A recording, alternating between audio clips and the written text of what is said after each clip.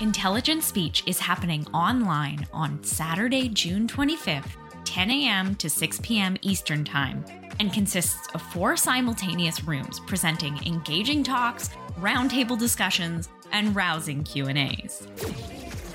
Trevor Cully from the History of Persia podcast. Tegan Phillips of the History and Philosophy of Physics podcast. And Gary Stevens from the History in the Bible podcast. Sarah of the Rejects and Revolutionaries podcast. Me and Christy, the host of Terranauts. Jamie Jeffers from the British History podcast. Tickets are available at intelligentspeechconference.com, and your ticket entitles you to both live attendance and access to all recordings after the fact if you cannot be there at the time or want to catch more of the amazing content happening simultaneously.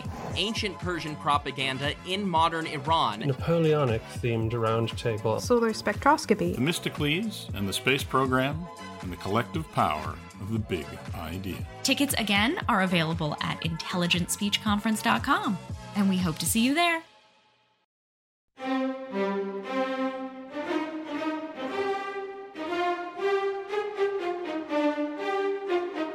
This is the Siècle, Episode 30, Greeking Out.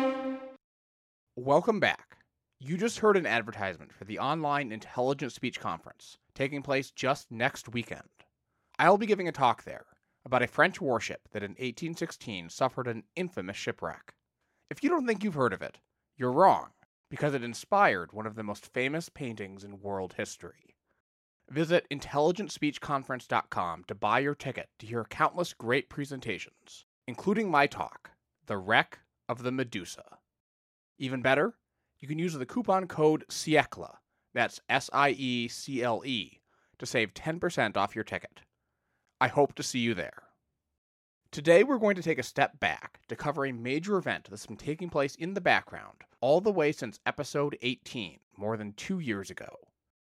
Starting then, I talked about the wave of revolutions that rocked Europe in the early 1820s. First, liberal revolutions in Spain and Italy in 1820, followed by the Carbonari conspiracies in France. All these revolts were eventually crushed, often by outside armies enforcing Europe's conservative order. We saw France hem and haw, trapped between the comparatively liberal Great Britain and the absolute monarchies of the Holy Alliance, Russia, Austria, and Prussia. Eventually, France invaded Spain and restored King Ferdinand to power. There was one big revolution taking place at this time that I didn't get into, however. I've been saving it for now, because while it kicked off in 1821, it took much longer than the other revolts of that period to resolve. I'm talking about the Greek Revolution, or the Greek War of Independence. What you're about to hear draws primarily on 2 superb books. Historian Mark Mazauer's new book, The Greek Revolution, 1821 and the Making of Modern Europe, and William St. Clair's still classic 1972 study, That Greece Might Still Be Free, The Philhellenes in the War of Independence. You can find links to purchase both books at thesiecle.com/episode 30. Okay, let's start out with some basic background. This is going to take us away from France for a bit, but I promise you, this all ties back to Restoration France by the end. As the Napoleonic Wars ended, the Ottoman Empire ruled, at least on paper, a vast stretch of territory including Egypt, Anatolia, Syria, Palestine, the Balkans, almost the entire North African coast, both the Red Sea and Persian Gulf coasts of Arabia, as well as Cyprus, Crete, and thousands of other islands. It stretched from the edge of the Russian steppes to the Sahara Desert. It included Mecca and Medina, Carthage and Cairo, Algiers, Alexandria, Ankara, and Athens, and of course, its crown jewel, the great world city of Constantinople, astride the Bosphorus. Demographically, there were perhaps 24 million people living in the Ottoman Empire at that time, though precise figures are hard to pin down. The Turks were the most powerful, but the empire included a host of other ethnic groups. The Ottoman armies invading Greece during this period will include Armenians, Egyptians, Bosnians, and fighters from even further away, like Georgians, Zaporizhian Cossacks, and even some Greeks. That designation, Greek, referred to one of the most prominent minority groups within the Ottoman Empire. It was a term part ethnic, part linguistic, and part religious. Speaking Greek and affiliated with Orthodox Christianity, Greeks lived in significant numbers throughout the Ottoman Empire, not merely within the territory that today comprises the country of Greece, and this had been the case for millennia. There were sizable Greek populations in the Peloponnesian Peninsula, in the Balkans, on islands throughout the Aegean, in Constantinople itself, along the west coast of Anatolia, and in Egypt, to just list a few of the major centers. I should probably talk a little more about that term, Greek, because linguistic terminology here is important. First, Greek, or the French grec, is not the dominant term that Greeks themselves use to refer to themselves or their language. Today they tend to use the word Hellene. The official name of the modern country we call Greece is the Hellenic Republic. Things were even more complicated 200 years ago. Many Greeks at that time didn't call themselves Hellenes either. That word was used exclusively to refer to the ancient Greeks. The most common term Greeks used for themselves was Romier, an etymological reference to the Romans. In other words, the historical touchstone for Greek identity before 1821 wasn't Athens or Sparta, it was the Eastern Roman Empire, what we today call the Byzantine Empire. The ancient Greeks were long dead, and pagans to boot. But Byzantine Constantinople had only fallen to the Ottomans a few centuries prior. The Roman identity was much more alive than the Hellenic identity was. At least, that's what the situation was for Greeks living in the Ottoman Empire. In Western Europe, the situation was completely reversed. There, schoolboys were raised on the Iliad and the Odyssey, on the 300 Spartans at Thermopylae, on disputing philosophers on the streets of Athens. The Byzantines were either ignored or dismissed. Even the languages were different. The classical Greek taught in Western schools was essentially a completely different language from the living Greek spoken in Greece itself. One illustrative example comes from the experience of an Englishman fighting alongside the Greeks in 1825, who recited a stirring passage of Homer in classical Greek to his hosts. The response was a question from one of the Greek fighters. What language is that? This divide is not merely academic. From our current vantage point, we can see that the Hellenic identity largely won out as the basis for the independent Greek state. But that was hardly a foregone conclusion. Before the uprising began in 1821, Greeks who chafed under Ottoman rule weren't pining for a nationalistic uprising. Instead, the dominant dream was for a concept called the Romeiko, a quasi-mystical day of reckoning when Constantinople would be liberated due to some combination of God and men. It was to make the Romeiko that drove many Greeks to take up arms in the first place. The ways in which this religious and imperial goal gave way to an ethnic and nationalist one is the story of the Greek Revolution, and in some ways, the story of the 19th century. But now we're getting ahead of ourselves. Let's step back to the Ottoman Empire in 1821. The empire's Greek minority is in some ways economically and politically privileged. At the centers of power, many Greeks served in official positions for the Ottoman government. In rural areas with big Greek populations, local Greek landowners usually had a fairly free hand to keep order and collect taxes for the distant sultan. But this privilege didn't prevent the spread of seditious ideas through elite Ottoman Greeks in the years after 1815. The key ingredient that pushed simmering discontent over the top into open revolution wasn't Orthodox Christianity, Byzantine dreams, or ethnic hatred. Instead, it was something we're much more familiar with here on the Siècle: Western liberalism. These new ideas that have been roiling Western Europe for generations had also made inroads among educated urban Greeks. And these elite Hellenes weren't immune to the fervor for secret societies that I talked about back in episode 23. In the West, liberals organized in groups like the Carbonari. In Eastern Europe, there was a new group called the Filiki Eteria, or Society of Friends, a secret society devoted to securing Greek independence. I should interject here to note the obvious that I don't speak Greek. I'm grateful to Pursa, the owner of the Learning Greek Discord server, for helping my Greek pronunciations. Anything I got wrong is my fault. Anything I got right is thanks to him. The Eteria's founders were largely from the prosperous Greek-speaking community in Constantinople, but it spread throughout the Ottoman Empire, into Western Europe, and, most crucially, into the Greek expatriate community in Russia. Russia bordered the Ottoman Empire to the north, and had fought multiple wars against the Ottomans over the years as part of both territorial expansion and the Russian Tsar's claims to be the protector of their fellow Orthodox Christians. In the Tsar's service were a number of Greek exiles holding prominent positions. That included Count Ioannis Kapodistrias, who served as Tsar Alexander's foreign minister from 1816 to 1822. It also included a Russian cavalry officer named Alexandros Ypsilantis, who joined the Eteria and was appointed its leader after Kapodistrias refused.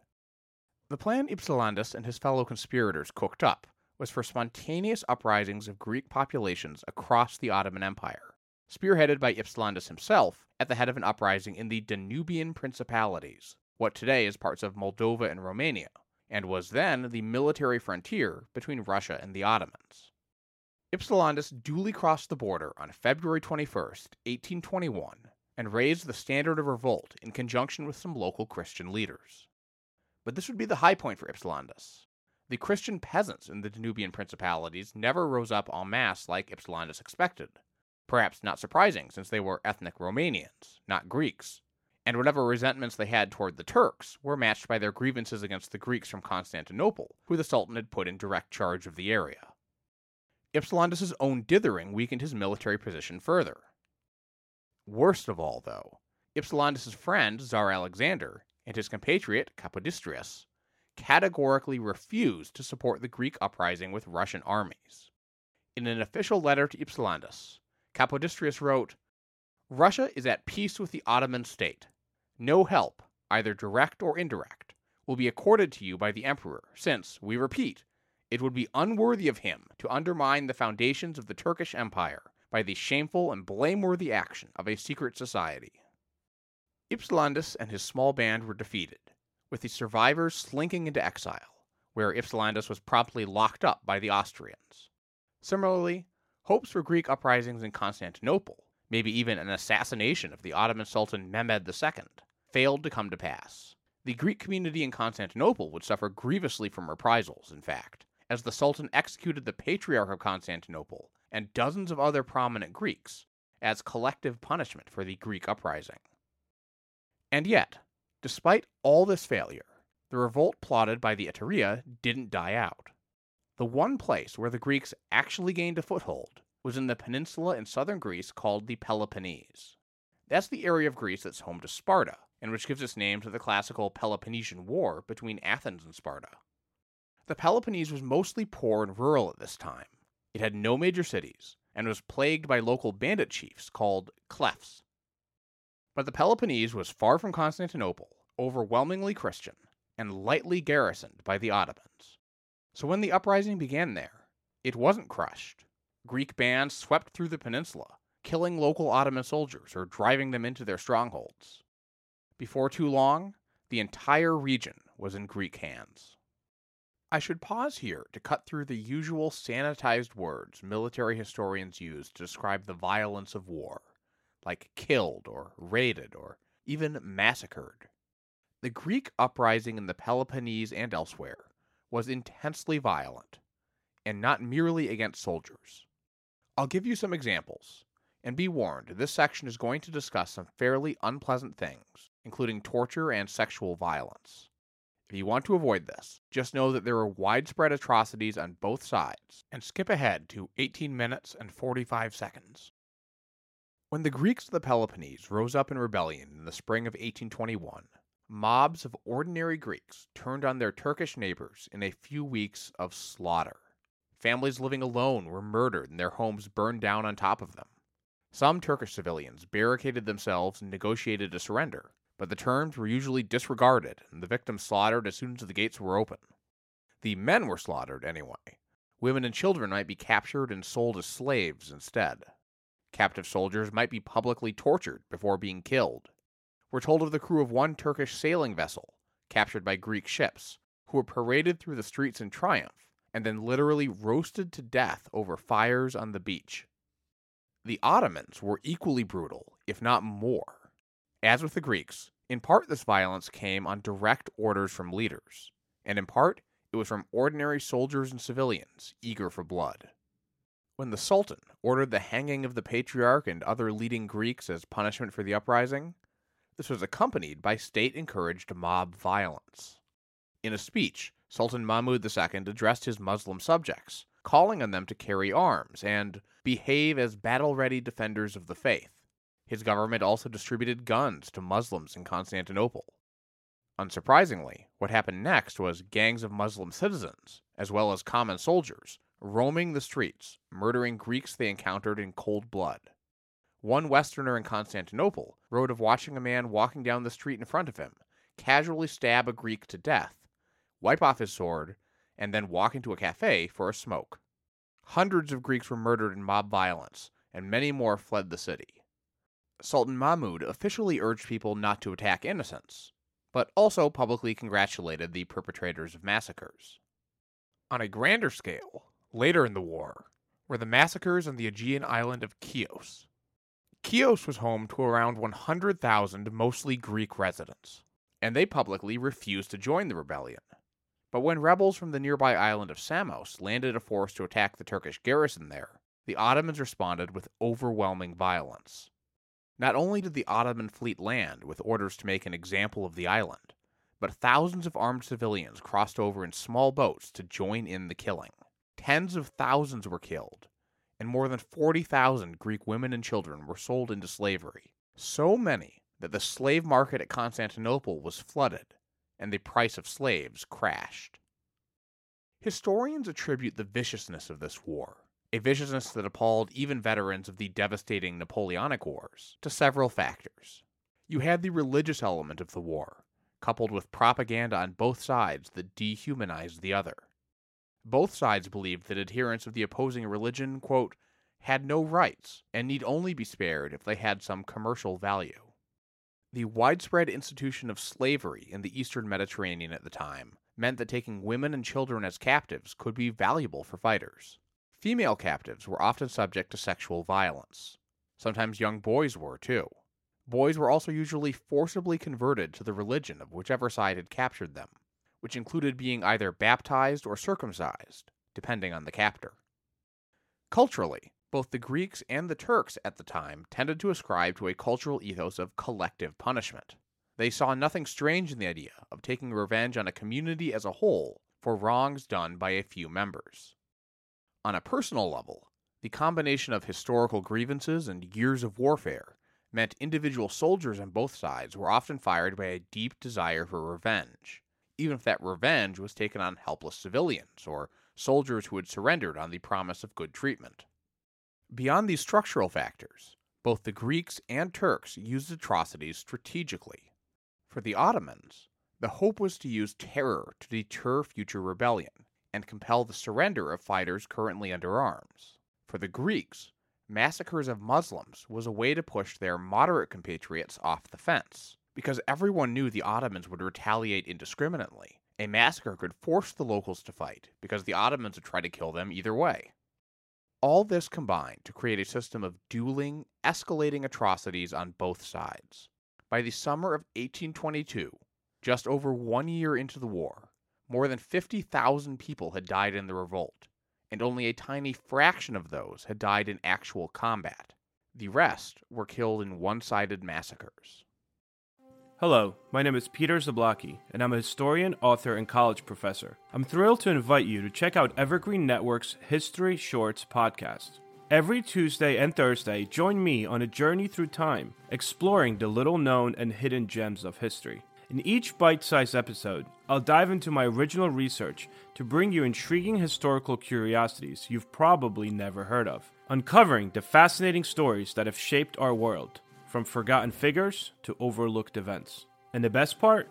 I've condensed all this historical goodness into manageable chunks, perfect for your on-the-go lifestyle. Whether you're commuting to work or squeezing in a quick break, History Shorts fits into the little time you probably think you don't have.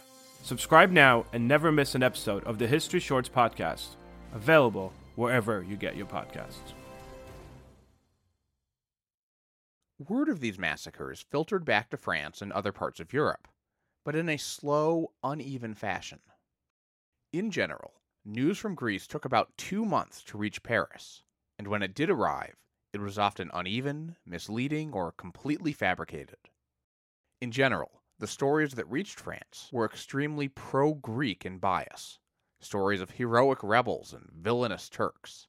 It was catnip for people who had been raised in the stories of the ancient Greeks, and especially for Frenchmen who felt either oppressed or bored by the conservative, unmartial rule of Louis XVIII. The easiest burst of sympathy came in the form of writing. A flood of pamphlets flew off the presses. So did more than 128 separate books of pro-Greek poetry between 1821 and 1827 alone, starting with 9 in 1821 and another 18 in 1822. St. Clair notes that most of these poems, often by amateurs carried away by their passion, are of little literary merit, besides as evidence for public opinion. But some people were so moved by sympathy for the Greeks that they did more than write. At first a trickle, and then a steady stream of Frenchmen joined people from across Europe in packing up their lives and heading to Greece to join the fight. This account from a Danish student captures the viewpoint of a certain type of so-called Philhellene, or lover of the Greeks. A kind of warlike enthusiasm took hold of me, and was daily fired by newspaper descriptions of the fighting between the Greeks and the Turks. I had learned to admire the Greeks from my school days, and how could a man inclined to fight for freedom and justice find a better place than next to the oppressed Greeks? Other Philhellenes had more political reasons to go. In the repressive environment of 1820s France, there were plenty of people whose political leanings made it advisable or even necessary for them to travel abroad. In France, that included plenty of former officers in Napoleon's army, especially after the summer of 1821, when news arrived that Napoleon had died, putting a final end to hopes that the emperor might stage a second return. The Bourbon government knew that many of these Frenchmen seeking to join the Greek cause were politically dangerous, but it pursued a very ambivalent policy. While Austria closed its ports to departing Philhellenes, and Prussia censored Philhellenic pamphlets, France did nothing. Sure, it officially supported the policy of Austria's foreign minister Metternich that the Greeks were in illegal rebellion against their legitimate Ottoman sovereigns, but it also let volunteers leave for Greece with a wink and a nod. The port city of Marseille was the only major Mediterranean port that Philhellenes could use, and it was soon filled up with a rotating cast of volunteers waiting for ships to send them off to Greece.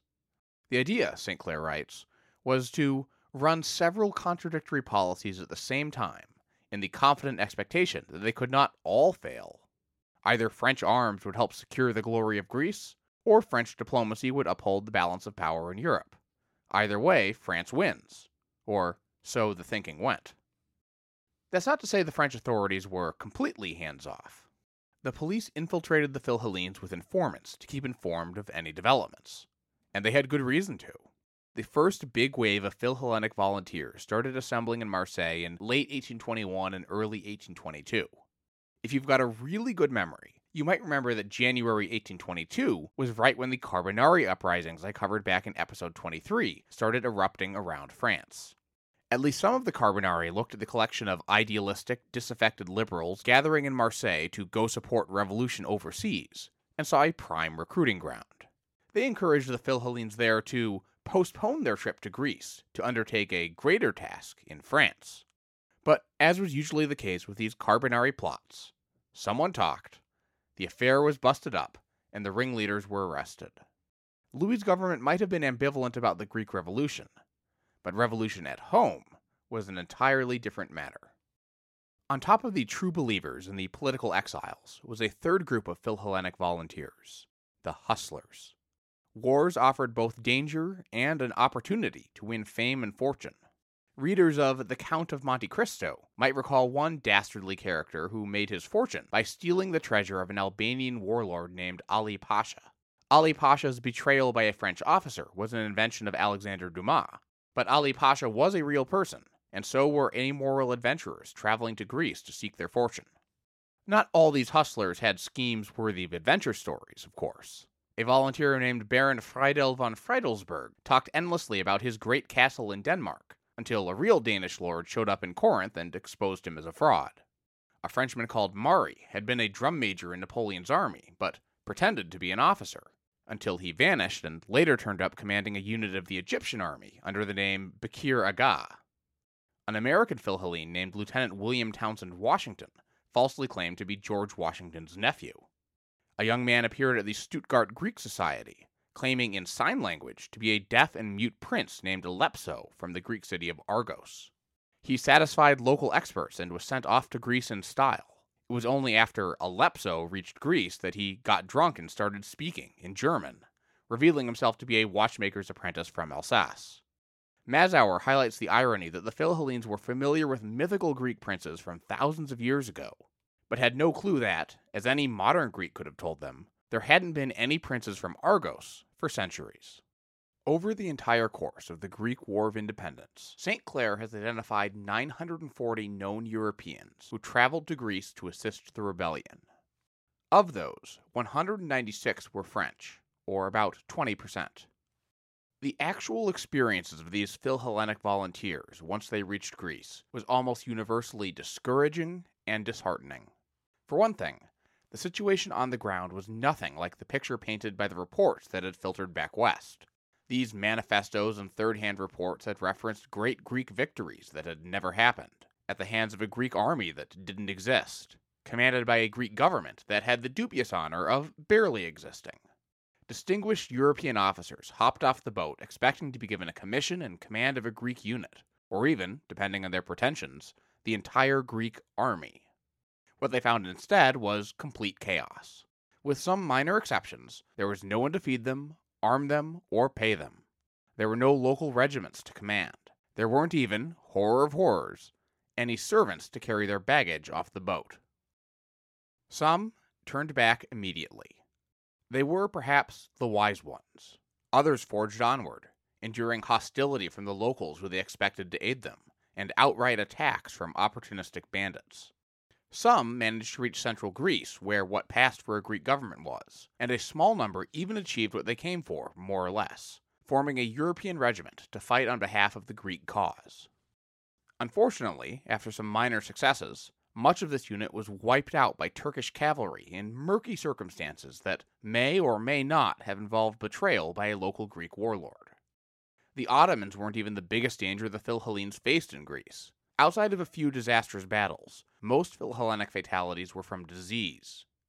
Of those 196 French Philhellenes, 60 of them would die in Greece, about 30%. Ultimately, there was simply a massive cultural gap separating the European officers from the Greeks they came to aid and lead. Napoleonic-era warfare featured organized units marching in unison and overpowering their enemies with massed firepower or terrifying charges. The highest martial virtue for these men was discipline, standing one's ground in the line, reloading and firing over and over even as your comrades fell beside you.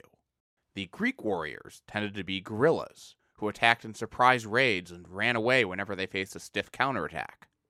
Both methods of warfare could be extremely effective in the right circumstances, but it proved nearly impossible for either side to understand the other. To the Europeans, the Greeks were cowardly and unreliable. To the Greeks, the Europeans were idiots who were going to get themselves killed. The Greeks were also mystified, I might add, by the European officers' seemingly limitless drive to murder each other in duels of honor. And they often reacted with outright hostility when the Philhellenes intervened to protect Muslim captives from being killed or sold into slavery. Eventually, the surviving Philhellenic volunteers began to filter back to Europe, where they met groups of enthusiastic volunteers sitting around Marseille still waiting for their ship to Greece. That led to a fascinating clash, where the disillusioned Philhellenic veterans tried to dissuade others from following in their footsteps, only to be roundly disbelieved and dismissed as cowards. Several French officers came back to Marseille in April 1822, for example, and began loudly warning that the Greeks had no money or supplies and no organization, and also that the Greeks were committing terrible atrocities. The fact that the Greeks were massacring Turks, as well as being massacred themselves, was news to eager Philhellenes. The Greeks had a vastly better propaganda operation in Western countries than the Ottomans did. Indeed, the Ottomans didn't even really bother getting their side of the story out, while pro-Greek pieces rolled off the printing presses. And these misleading pamphlets didn't merely content themselves with making up Greek armies and Greek victories. They framed events in a way designed specifically to appeal to Europeans. For example, manifestos from Greek leaders were often loaded with references to classical battles and figures, who most modern Greeks had never heard of. They also framed the Greek rebels as good liberals, like an early report that claimed that the Greeks had offered the Turks full civic and religious freedom in the new Greek state, a claim that could hardly have been more wrong about the Greeks' intentions or actions. But even Europeans who didn't trust propaganda and insisted on outside sources were prone to be misled. That's because the initial Ottoman violence took place in Constantinople and other trading communities, cities with lots of Europeans in them. So the Turkish atrocities were witnessed with horror by many Europeans and soon reported all over Europe.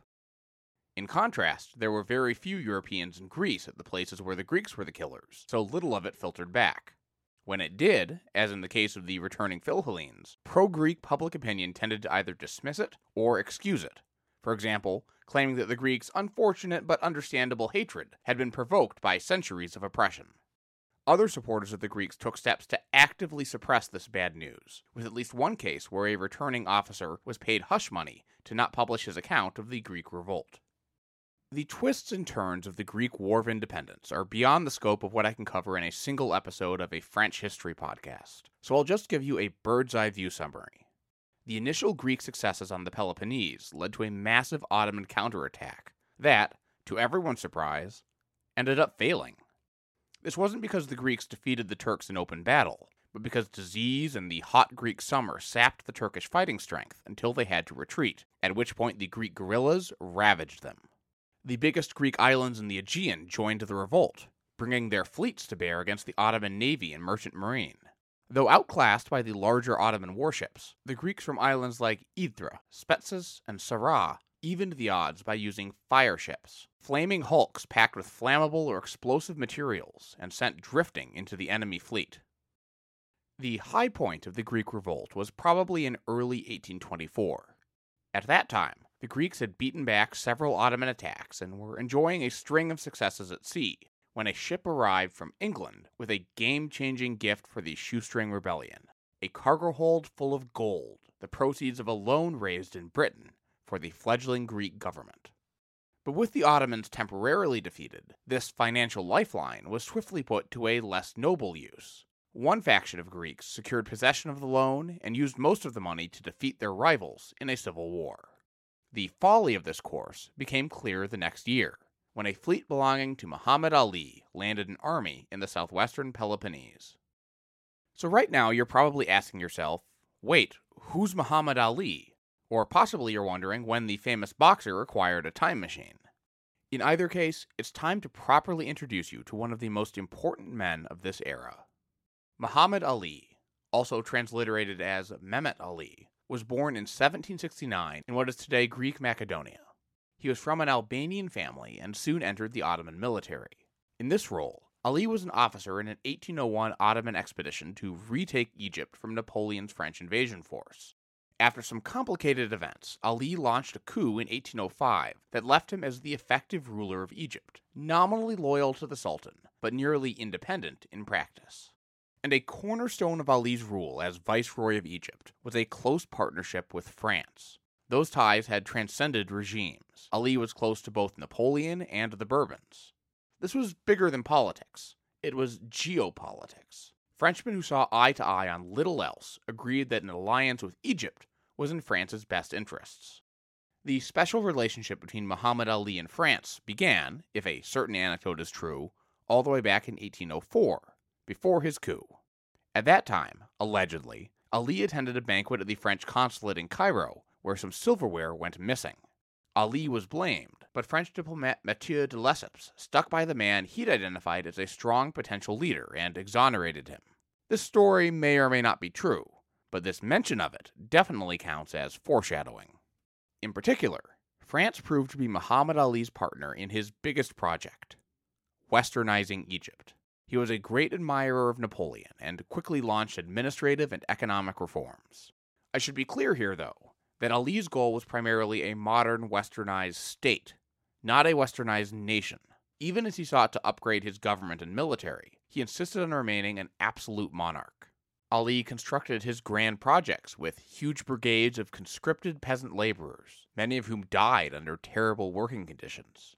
He sent young Egyptians abroad to learn European languages and techniques, but ordered them to remain aloof from European culture, and above all, to not get ideas about bringing European-style liberalism back to Egypt, along with European-style armies. In addition to sending Egyptians to Europe, Muhammad Ali also brought Europeans to Egypt. And in both cases, his primary partner was France. A French doctor was put in charge of public health. A French engineer built gunpowder factories and signal towers. Most prominently of all, a Frenchman named Joseph Sèvres became the organizational mastermind of Ali's new army. Sèvres was one of thousands of devoted Bonapartist soldiers who found themselves out of work after Waterloo. We've already seen how a number of officers in the same situation found themselves joining the Greek cause. Sèvres went to Egypt and threw himself wholeheartedly into Muhammad Ali's service. Unlike most Europeans working for Muslim rulers, Sèvres converted to Islam and adopted the name Suleiman Pasha. He hit it off with Ali and worked to train 6 regiments of modern French-style infantry for Ali's army. These French experts were freelancing, but the Bourbon government gave more official support to Ali and his modernizing project. Most notably, in the early 1820s, France agreed to sell Ali state-of-the-art naval frigates. Indeed, Philhellenic volunteers setting sail from Marseille to fight for Greece could see Egyptian ships being built in the shipyards there, ships that would soon be used to suppress that same rebellion. Early on, Ali showed little interest in the Greek revolt. What interest he did show was positive, a far-off rebellion that would keep his nominal overlord, Sultan Mehmed II, distracted. But eventually Mehmed came to Ali with a tempting offer. If he crushed the Greeks, he could add their lands to his own.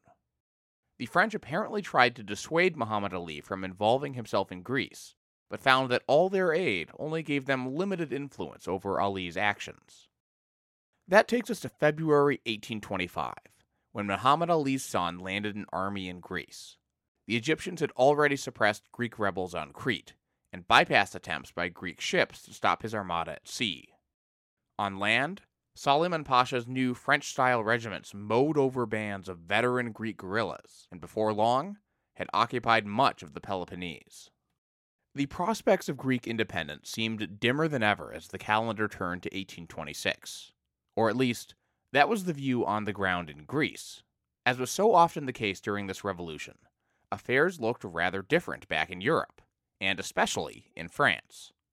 As it turned out, as the Hellenic cause fell back, Philhellenism was surging forward. Perhaps the most sensationalistic development had happened back in 1824, when a ship sailed up to the swampy Greek town of Messaloniki, bearing one of the most famous, or infamous, men of the age, Lord Byron. The renowned Romantic poet was acquainted with the region, and Byron's 1812 poem Childe Harold's Pilgrimage was a huge part of the pre-war Philhellenic literature that had primed Europeans to sympathize with the Greeks.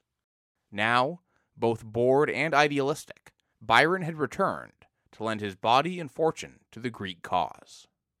Unfortunately for Byron, his direct contribution ended up being fairly limited. Within a few months, Byron fell ill, and soon he was dead. Though whether what killed him was the disease or his doctor's frequent use of bloodletting as treatment is left to speculation. Fortunately for the Greeks, the death of one of Europe's most famous men in the Greek cause was a public relations coup. As Mazauer put it, nothing Byron had managed to achieve in the short time he spent in Missolonghi rivaled the impact of his death. In death, the controversial poet, still the center of attention even in death, was transformed into a romantic hero, the myth eclipsing the man. A flood of hack biographies immediately streamed off the presses by people claiming to have been Byron's closest companions. Many of these were published in France, where Byron was hugely popular. There were at least 14 books on Byron published in France in 1824 alone, along with a tragedy about the poet that the Paris Opera hurriedly threw together. And along with Byron, the French went wild for the Greek cause. In their Philhellenism, the French were actually late arrivers. The initial surge of enthusiasm for the Greeks back in 1821 and 1822 had been focused in Switzerland and various German states.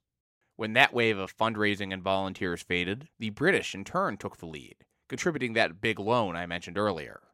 British enthusiasm in turn faded as it became clear that the proceeds of the loan had been largely wasted, and that the investors were likely to lose their money.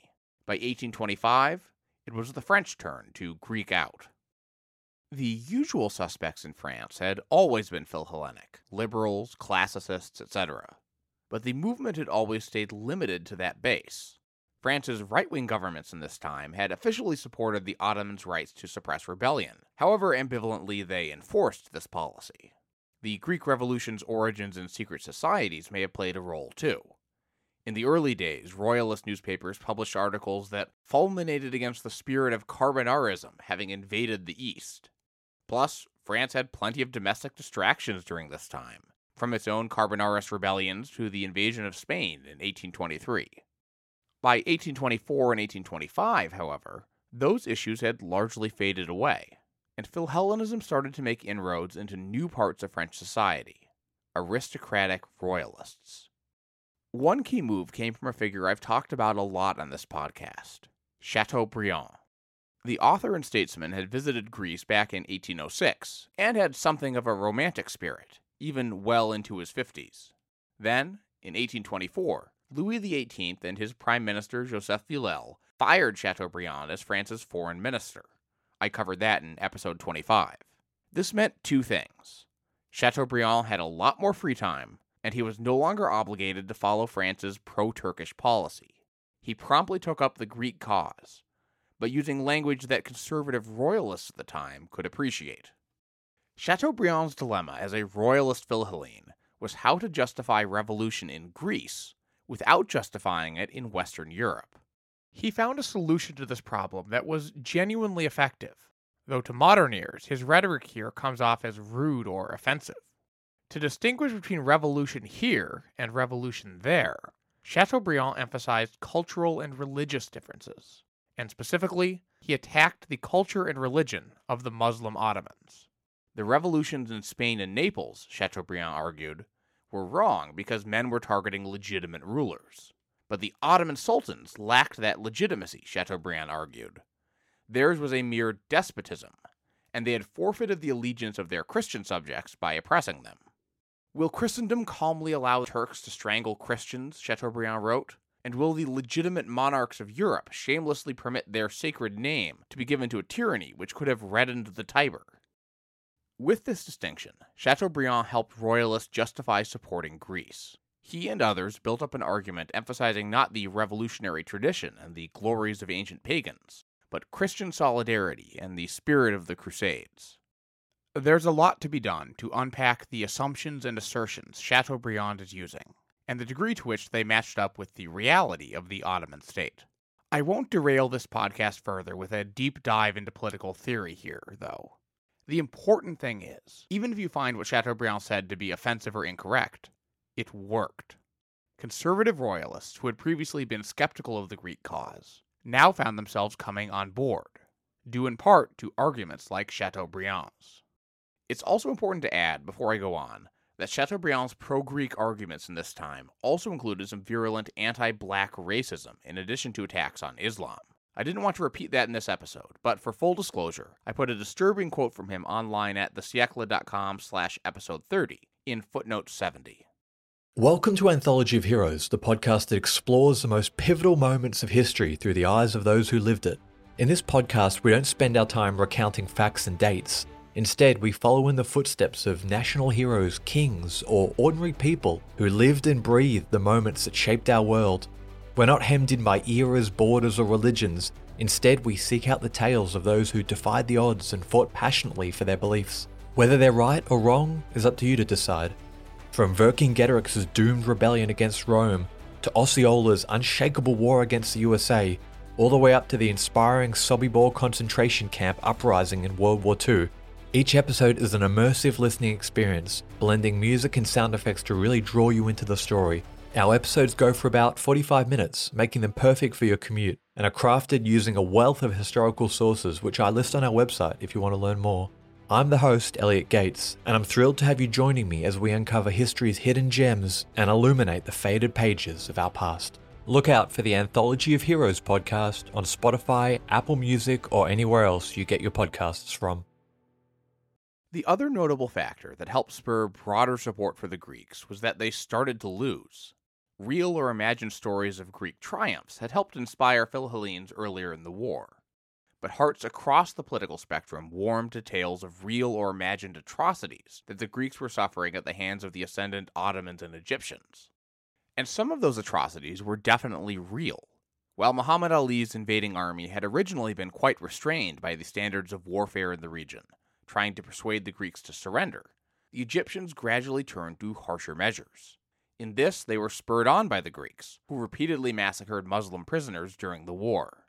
After failing to beat the Ottomans in head-on battle, the Greeks fell back to guerrilla warfare, which provoked the kind of scorched earth campaign that armies often use against guerrilla forces. Egyptian troops seized crops and destroyed homes. Most notable at the time was the practice of selling captives into slavery. Both sides did this, but it was the stories of Greeks sold into slavery as the Turks and Egyptians advanced that stirred outrage in Paris.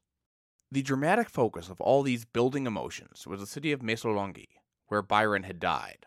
Starting in April 1825, the Ottomans and Egyptians put this vital and symbolic city under siege.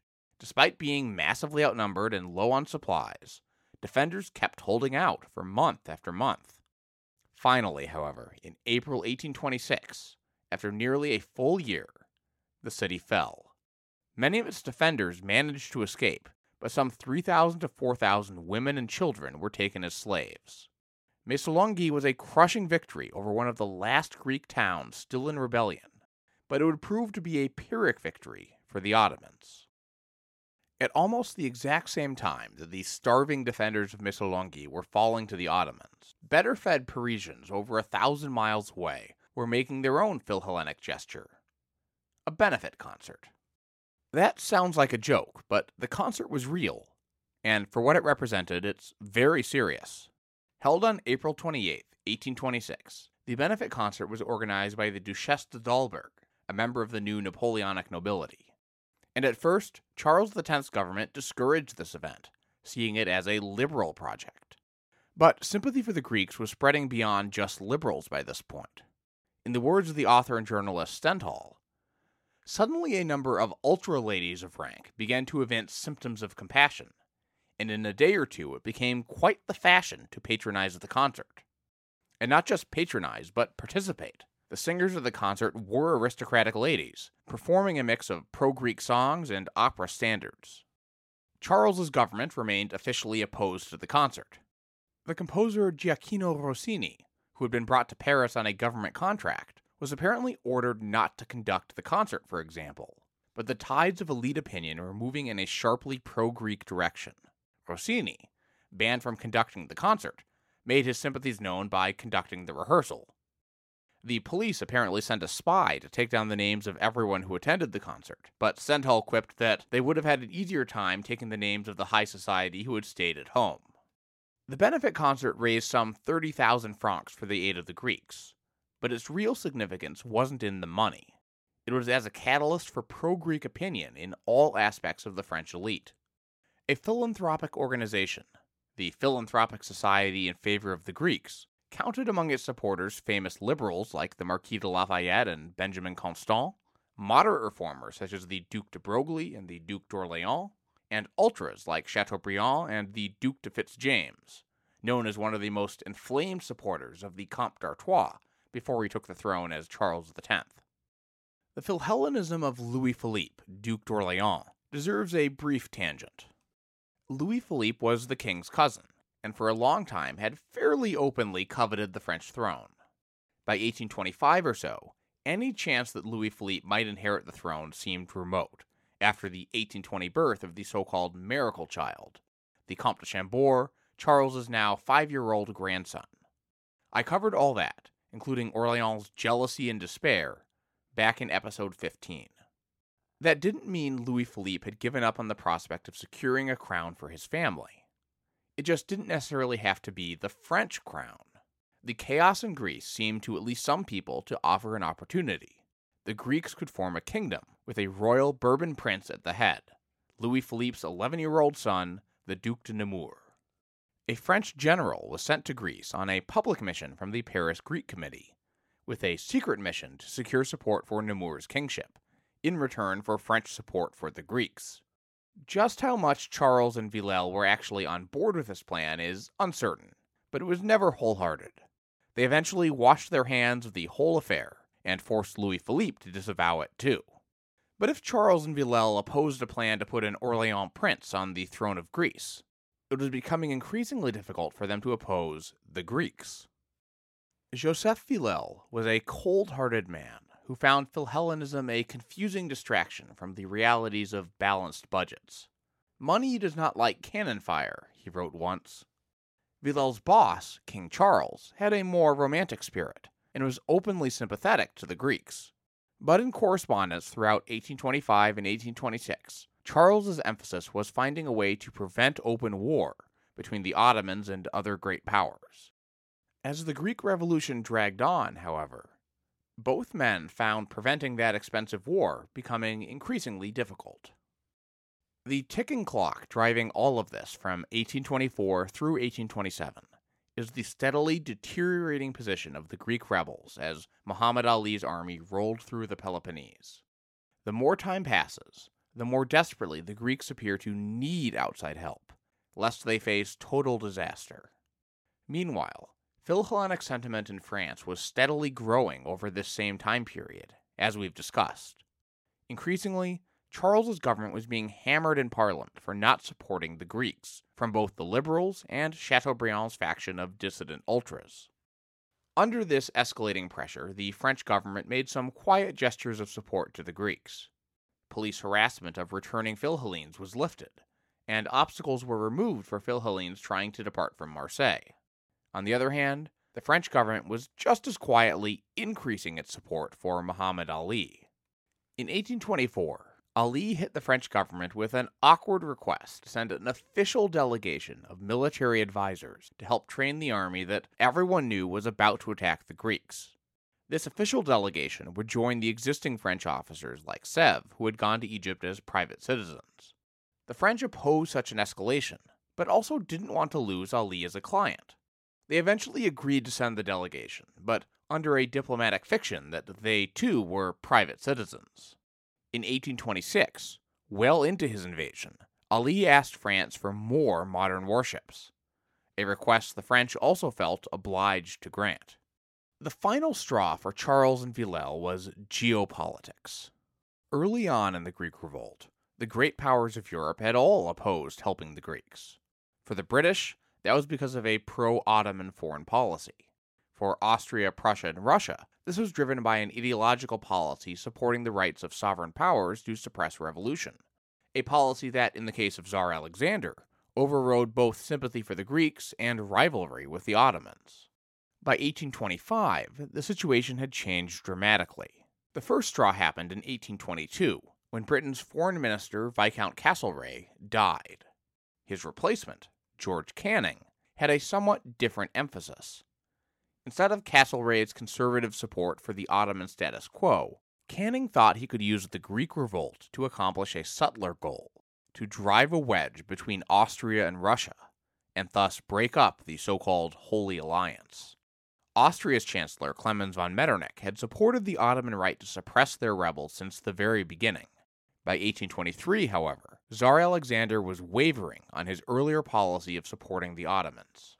This all came to a head in 1825, when Tsar Alexander sent a back-channel message to Canning, suggesting a partnership to intervene on behalf of the Greeks. Canning leapt at the opportunity, and the two sides signed the Protocol of St. Petersburg in April 1826, the same month that Missolonghi fell.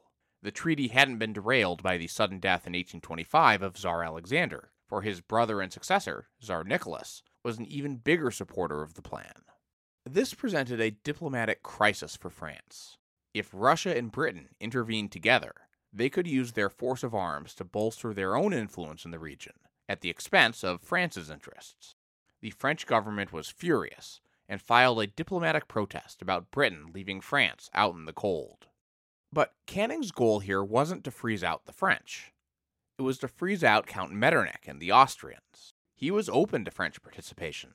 Under pressures both foreign and domestic, so were Charles and Villèle. After extensive negotiations, France joined Britain and Russia in signing the July 1827 Treaty of London. This was an agreement between the three powers to support Greek autonomy, though not yet actually full independence.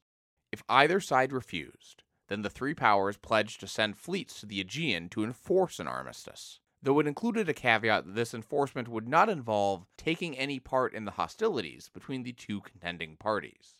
This was, Mazauer notes, a diplomatic fudge designed to satisfy both the British and French, who were determined to avoid a war, and the Russians, who insisted on some kind of credible threat. Events moved quickly after this. As expected, Sultan Mehmed II rejected this outside meddling in what he saw as his own internal affairs. Not only was it insulting, but Mehmed felt like he'd already won. In June 1827, a full month before the Treaty of London, the Ottomans had won the Siege of Athens, an even more symbolic victory than Missolonghi had been, and it left the Greeks with only a handful of towns and islands left under their control. Athens had fallen despite increasing support from the Greeks from outsiders, including a flashy French colonel named Charles Favier. And I hope you'll forgive one last tangent before we reach the end here, because Favier has actually been all over our narrative in the background. Back in episode 11, I talked about an alleged revolutionary conspiracy in the city of Lyon in 1817, and how liberal elements in the French government later claimed that the entire affair had been a false flag operation by ultra officials. The author of that liberal report was Colonel Favier, in his role as a senior military aide. Favier was involved in the definitely real liberal coup attempt of 1820 that I talked about in episode 15. In the aftermath of that failed coup, as I mentioned last time, the doctrinaire Duc de Broglie acted to protect senior liberal politicians by dropping charges against the one conspirator who was capable of implicating them. That one conspirator?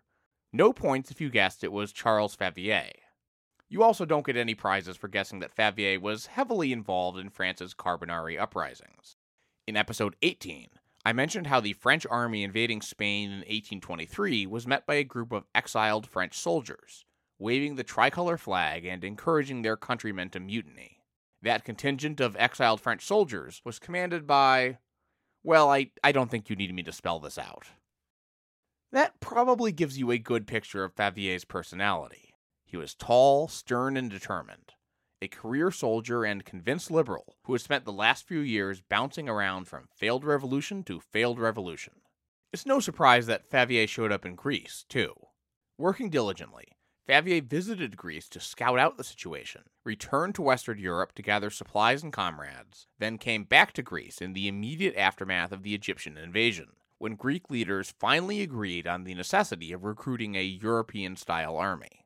Favier was appointed to lead this force, and it was a good choice. In a famous scene, Favier presented himself to his new Greek troops dressed in his full French military uniform, and declared that he was a Frenchman, but would now become a Greek. The next day, he appeared before them in full Greek dress, and thereafter, he never wore anything else. But as dashing and competent as Favier was, he was limited by the dysfunction of the Greek government. As Mazauer notes, unlike Joseph Sèvres in Egypt, Colonel Favier did not have a Muhammad Ali to back him. He struggled with adequate supplies and was often deployed poorly. He was willing to go to try to relieve Missolonghi, but the Greek government never found the ships to get him there. They did send him to try to resupply Athens, but he ended up trapped inside the siege. Other attempts to relieve Athens failed, and with victory unlikely, the garrison holed up in the Acropolis negotiated a surrender. When Favier and the other defenders of Athens surrendered in June 1827, they did so through the auspices of Admiral Henri de Rigny, commander of a French naval squadron stationed permanently in the Aegean. Involving Rigny in the surrender was a smart move. Massacring a garrison after they had surrendered had been an all-too-common occurrence on both sides in this bloody war. Rigny managed to extricate the defenders and drop them off at the Greek camp. But Rigny's greatest role to play in the war was yet to come. After Sultan Mehmed rejected the offer of mediation, Britain, France, and Russia turned to their navies to try to peacefully compel an armistice. Britain and France already had squadrons in the area, and the Russians dispatched a squadron to join them. Rigny, British Admiral Edward Codrington, and Russian Admiral Ludwig van Heyden got on well together, with all three agreeing that Codrington should take the overall lead. The admirals first delivered their ultimatum to Muhammad Ali's son Ibrahim, who was commanding the Egyptian army in Greece. They met with Ibrahim in the town of Navarino, modern-day Pylos, on the southwestern tip of the Peloponnese. There, after some back and forth, they got Ibrahim to agree to temporarily suspend military operations until he got further orders. But Ibrahim continued attacks on both land and sea, possibly irate that the Allies were forcing him to stand down, but not enforcing any such peace on Greek forces. Irate, all three admirals eventually agreed on a bold plan to show the Ottomans they meant business. They would sail directly into Navarino Bay, where a combined Ottoman-Egyptian fleet was moored. My sources aren't always clear on which particular ships were Ottoman or Egyptian, so I'll just refer to them all as Ottoman for simplicity's sake. The fighting in what we call the Battle of Navarino began on October 20th, 1827, almost by accident, though it was hardly a great surprise that when so many heavily armed ships were so close to one another, with nervous or glory-hungry crew, that someone would have opened fire. The opening shots appear to have concerned an Ottoman fireship. Those are the hulks that are lit on fire and then sent floating to the enemy fleet that I mentioned earlier. A British vessel sent a boat ordering the fireship to stand down. The Ottoman crew opened fire in the boat with small arms. That led the British frigate to open up with her cannons, which led other ships to join in. Before long, there was firing up and down the line. When the battle began, the Ottomans had the advantage in ships, sailors, and firepower, with 65 ships to the British, French, Russian fleet's 27. But the Allied ships were higher quality and vastly superior in preparation, experience, and gunmanship. Admiral Drigny also took away a crucial asset from the Egyptian ships, their French military advisors, who were persuaded to withdraw rather than fire on French ships. What ensued was a one-sided slaughter over 4 hours. Most of the Ottoman fleet was either destroyed or disabled, with thousands of men killed. The Allied fleet had 180 killed and 500 wounded, and didn't lose a single ship, though a few were in rough shape. It was the last great battle of the Age of Sail, before steamships came to rule the sea. It also effectively ended the Greek War of Independence in a single day. After Navarino, the Ottomans and Egyptians were incapable of supporting armies in Greece, and all that remained was to negotiate a peace. Negotiating that peace wasn't nearly as simple as I made it sound just there, and France's military involvement in the region isn't done yet. But that's a story for a future episode. Suffice it to say that Greece was on her way to independence. But neither France nor Britain was happy with their great victory. Both sides had wanted to support the Greeks and end the war, yes, but they didn't want to annihilate the Ottoman navy. Both countries still felt that a strong Ottoman Empire was in their best interests. And France, in particular, wanted to build up the Egyptian military, not destroy the very frigates it had built for Muhammad Ali. The Russians, in contrast, were overjoyed. Within a few years, Russian armies would surge over the border in the 9th Russo-Turkish War, settling unfinished business and grabbing some territory in the process. Sultan Mehmed and his advisors had believed the Western threats were bluster and were horrified to learn of the battle. But Muhammad Ali astonished people by receiving the news with an even keel. Though his fleet had been sunk, Ali saw the larger game. A disaster for the Sultan was an opportunity for him. Muhammad Ali's attempts to capitalize on this power shift will also have to wait for another day. I'm going to end things there. What you've just heard has only been a fraction of the story of the Greek War of Independence. Hopefully this story of an underdog inspiring Western sympathy from its surprisingly resilient military struggle against one of the world's great powers will help you understand why I chose to release this episode now. The Greek Revolution could justify an entire podcast series covering its twists, turns, and personalities. You might want to learn more about the things I omitted or breezed past, like the brigand-turned-revolutionary Theodoros Kolokotrones, Muhammad Ali's indomitable son Ibrahim Pasha, the irascible genius Admiral Thomas Cochrane, the attempt by disciples of British philosopher Jeremy Bentham to turn Greece into a utilitarian paradise, the famous Albanian warlord Ali Pasha, the American revolutionary and humanitarian Samuel Gridley Howe, the daring Greek fireship admiral Konstantinos Kanaris, and far more. If so, I again suggest that you start with the two books that have proven indispensable. Mark Mazawer's 2021 The Greek Revolution, 1821 and the Making of Modern Europe, and William St. Clair's 1972 classic, That Greece Might Still Be Free, The Phil Hellenes and the War of Independence. Both are linked online at thesiecle.com/episode 30. If you don't feel like reading, stay tuned to this feed.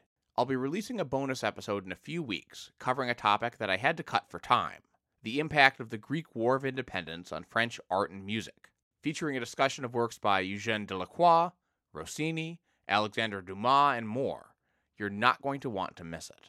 Most importantly, though, you're going to want to go to intelligentspeechconference.com to buy your ticket for the online Intelligent Speech Conference on Saturday, June 25th. Remember to use the coupon code SIECLE to save 10%. Thanks again to all of you for listening, spreading the word on social media, and pledging as little as $1 a month on Patreon. I'd especially like to thank my newest patrons, Kunle Demurin, Fernando Campos, KMD, Daniel Levy, Michael Hankin, Andy Kirsch, Scott, Marguerite Guthridge, Alex, Andrew Coate, and Aaron O'Brien. Apologies, as always, for my pronunciations. Now I've got to wrap this up to work on my intelligent speech talk and the bonus episode on Philhellenic art. After that, though, everything I've been building to for the last half dozen episodes will come to a head in episode 31, the election of 1827.